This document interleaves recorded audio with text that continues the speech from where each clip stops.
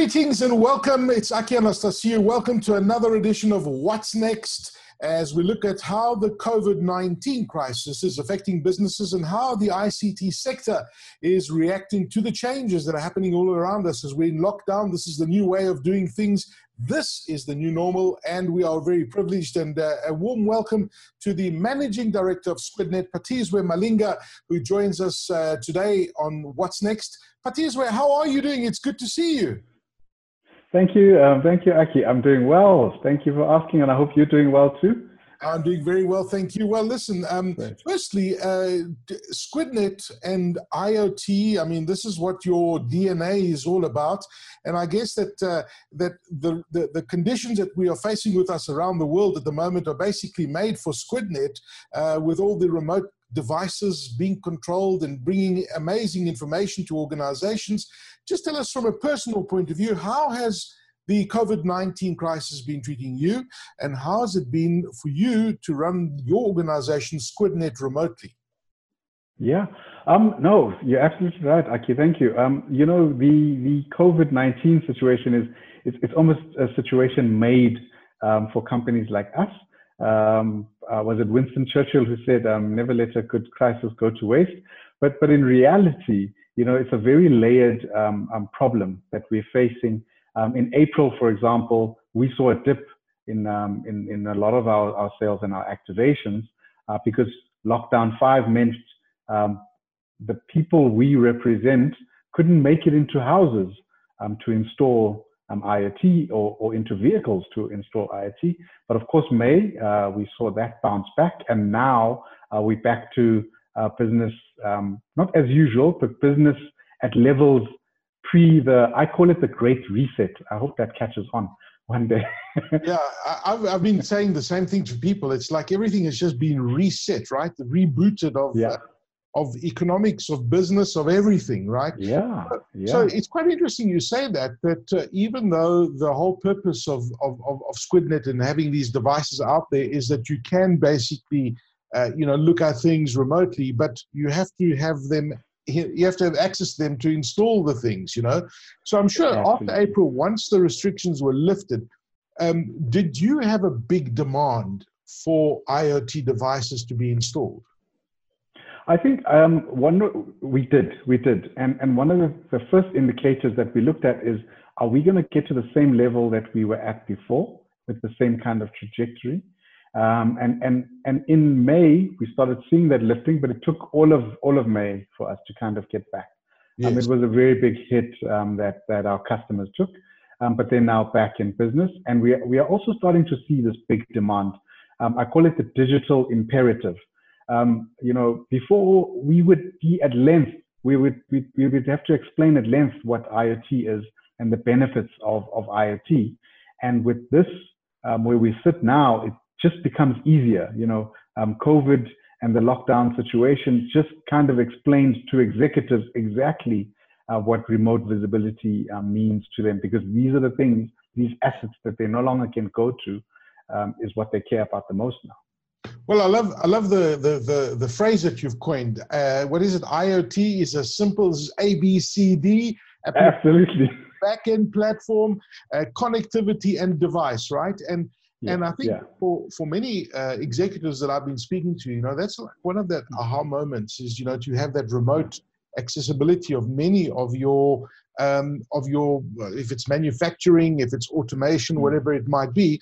Now, at Squidnet, where are you seeing the biggest growth with IoT? And I guess it might not come now immediately, but I think that there's a wave of this coming as people realize, hey, we really need to get on board with IoT. So where are you seeing the massive growth coming from? Definitely water metering, Aki. Water metering is and there's waves of it. This water metering. So before the Great Reset, it was water metering, because what people were getting, people like City of Cape Town were in drought situations and they wanted to know how much water they were using so they don't get hit with sanctions. Now, when we went into lockdown, people were getting water tanks delivered to the most ruralist of places, but the water tank isn't the water. You need to replenish that water tank. We need to have water running into our schools. We're getting our kids now going back into schools. And water is a big life-saving device, not just from a drinking point of view, but the ability to wash your hands. And so we're seeing a big demand and a big push happening in that space because of the world that we're living in. But before that, why water meters is also big is one of the biggest or the quickest ways for a municipality to provide these basic services that you and I desperately need to increase our life expectancy is for them to have enough money as they give you the shared resource to recoup that cash and keep spending it and growing that community. What they were starting to discover is a lot of their water is either in dispute or what they dread the most is it leaks and disappears well before it gets to the houses. So what IoT is allowing them to do is starting to understand where is their water disappearing in terms of leaks, and secondly, to give you and I, the citizen, a surety that we are being charged for what we used rather than what we think we used. I mean, give us a typical scenario. You mentioned now the city of Cape Town, and you talk about water, and water is going to be one of those scarce resources in the next few years. We really need to look at it because it's very, very precious and it's going to become very rare.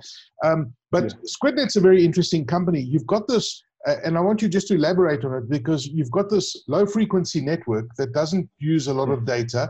And I think, if I'm not mistaken, you cover 80% of the country, more than 80% of the country. More than 90 now. 90, well, there you go. But so how does the technology work, and how does your device talk to another device, and can myself as a user get access to that information as well? And how small is this device? And where do you put it? I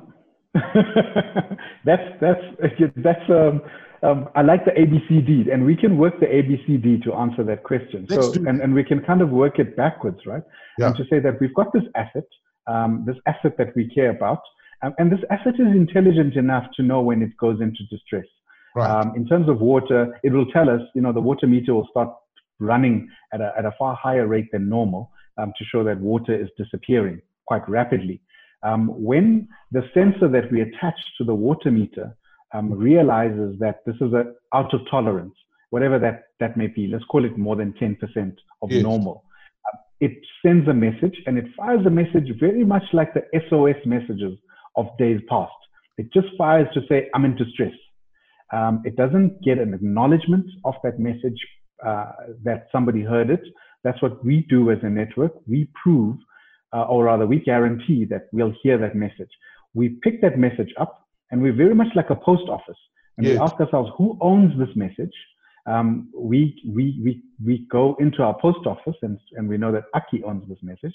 And we send you a notification, Aki, to come and fetch your message. Your cloud, your backend, connects to our cloud and picks up the message, and then you interpret it and display it on a phone.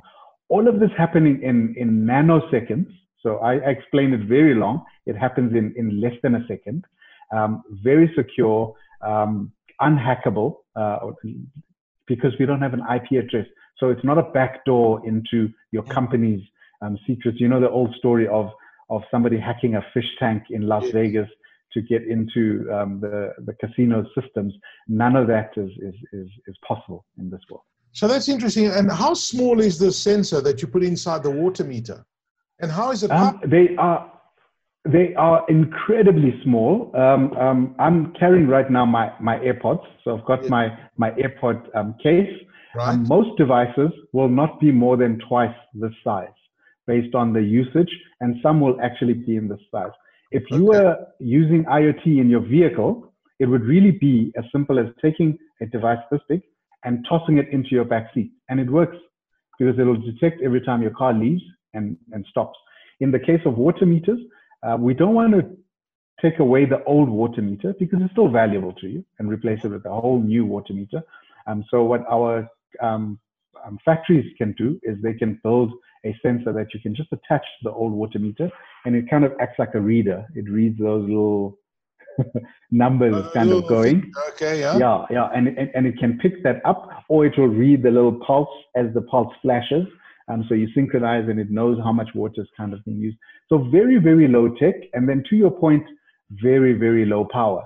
The previous technology or the previous generation of these would last in the field, let's say 2 years. A very good water meter would last 2 years.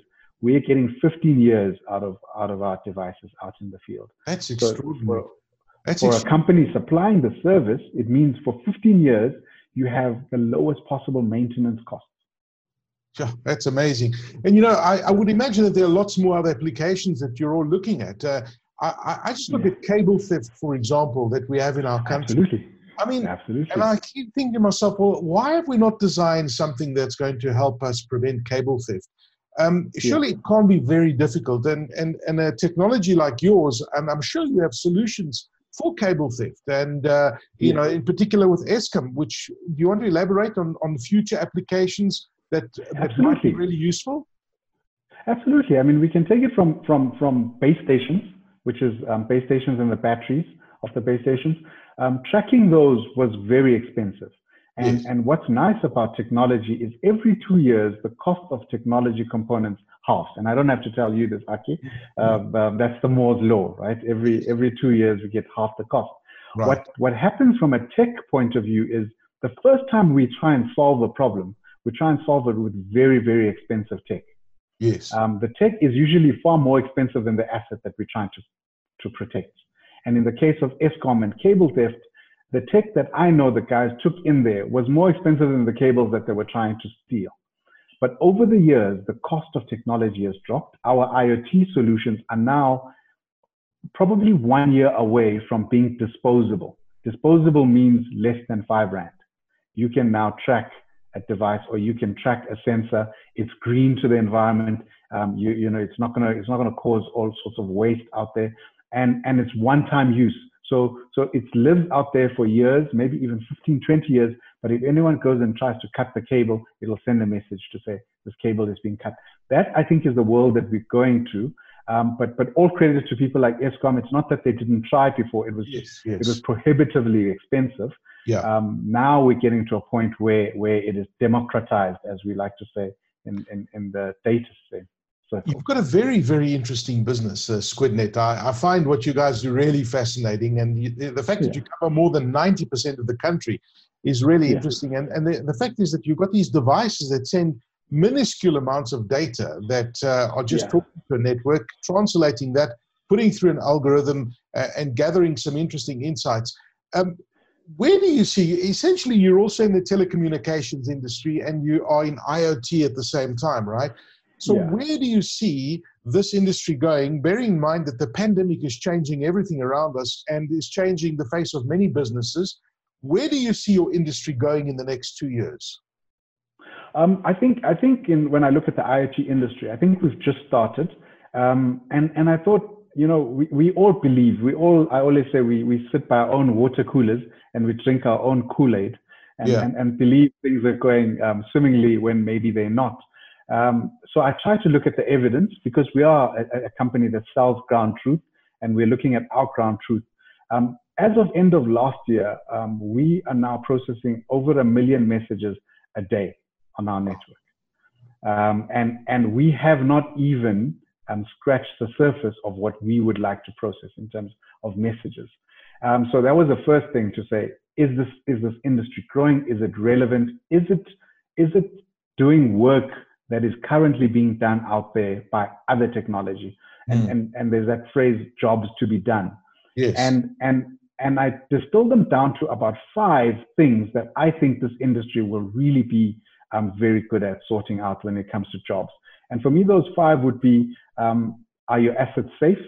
You know, think of Maslow's hierarchy of needs. And that means they can't be stolen and they can't be damaged. Because sometimes assets are people. Protecting your children, making sure that they're not being kidnapped for ransom, etc., etc. The second level, I think, from that will then be, are they usable, these assets? It doesn't matter that they're safe. If I have a farm, no one can steal my farm, but is the soil usable? Am I able to check the water content in the soil to make sure that I can grow the best yield that I can grow? And then the third, which I already spoke about, is getting paid for services rendered. So that ground truth, making sure that the water meter. And then the last one, which is actually probably the most common sense one, but it takes a while to get there, is, are my goods in good condition? When I let them leave my distribution center into the supermarket, right. And it was fresh produce, did it get there without being exposed too much to sun? Or if it's medicine, in the case that we are now, is it still medicine that has good efficacy in it? You know, and some medicine, once it goes above a certain temperature, is no more effective.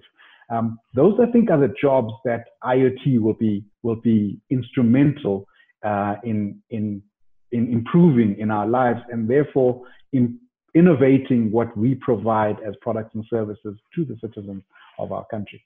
Fascinating. I've been asking everybody this question, so I'm going to ask you this one as well, Patizwa. Okay.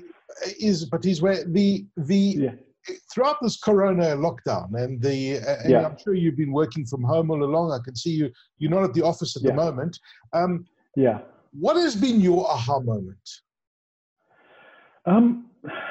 There's been lots, and it's been amazing. I think my biggest aha moment is it doesn't have to be an Arab uprising.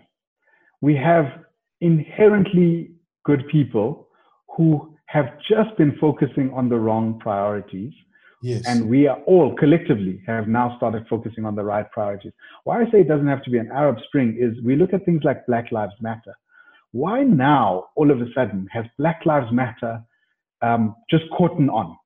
It's because everybody now prioritizes the right things. And for me, maybe ethics being the number one, where finally that message has come through. The big aha moment for me was how unequal we are as South Africans, as a society, the difference between the haves and the have-nots. And history repeatedly tells us that the only way to reset that kind of situation is when you have an all-out civil uprising, hence the Egyptian uprising. Yes. But I now have hope, because I now see that we can correct things that we believe could not be corrected just by us collectively focusing on the right thing. And that's been my big aha, is we are all now caring about education, and it's not about just our kids going to school versus a kid in the rural areas who can't. We're asking, what about all the kids? How do we sort it out for everybody? It's no longer about private health versus public health. It's about all the healthcare and all of us having access to this life-saving interventions. Yeah. So for me, it's been heartwarming. I never thought in my lifetime I could see, not just imagine, but see the world become a better place. And I think that's so positive. And it's amazing that, as you correctly say, we've known that these issues existed before. We've known about the challenges we face in our country. I think that COVID has just taken this massive spotlight and just put a massive spotlight on inequality in this country. And really, it's really shone those who have and those who have not. In a time like this, we should not be in a situation like this as a country and as a global citizen. Absolutely, and I would like to believe that we maybe didn't think we had the courage. Now we know we've got the courage to sort it out. We know the world's in a good place because our kids are in the front of these protests saying all lives matter, or whatever the right slogan is. Inspiring words there. Thank you so much, Patizwe Malinga, who is the Managing Director of SquidNet.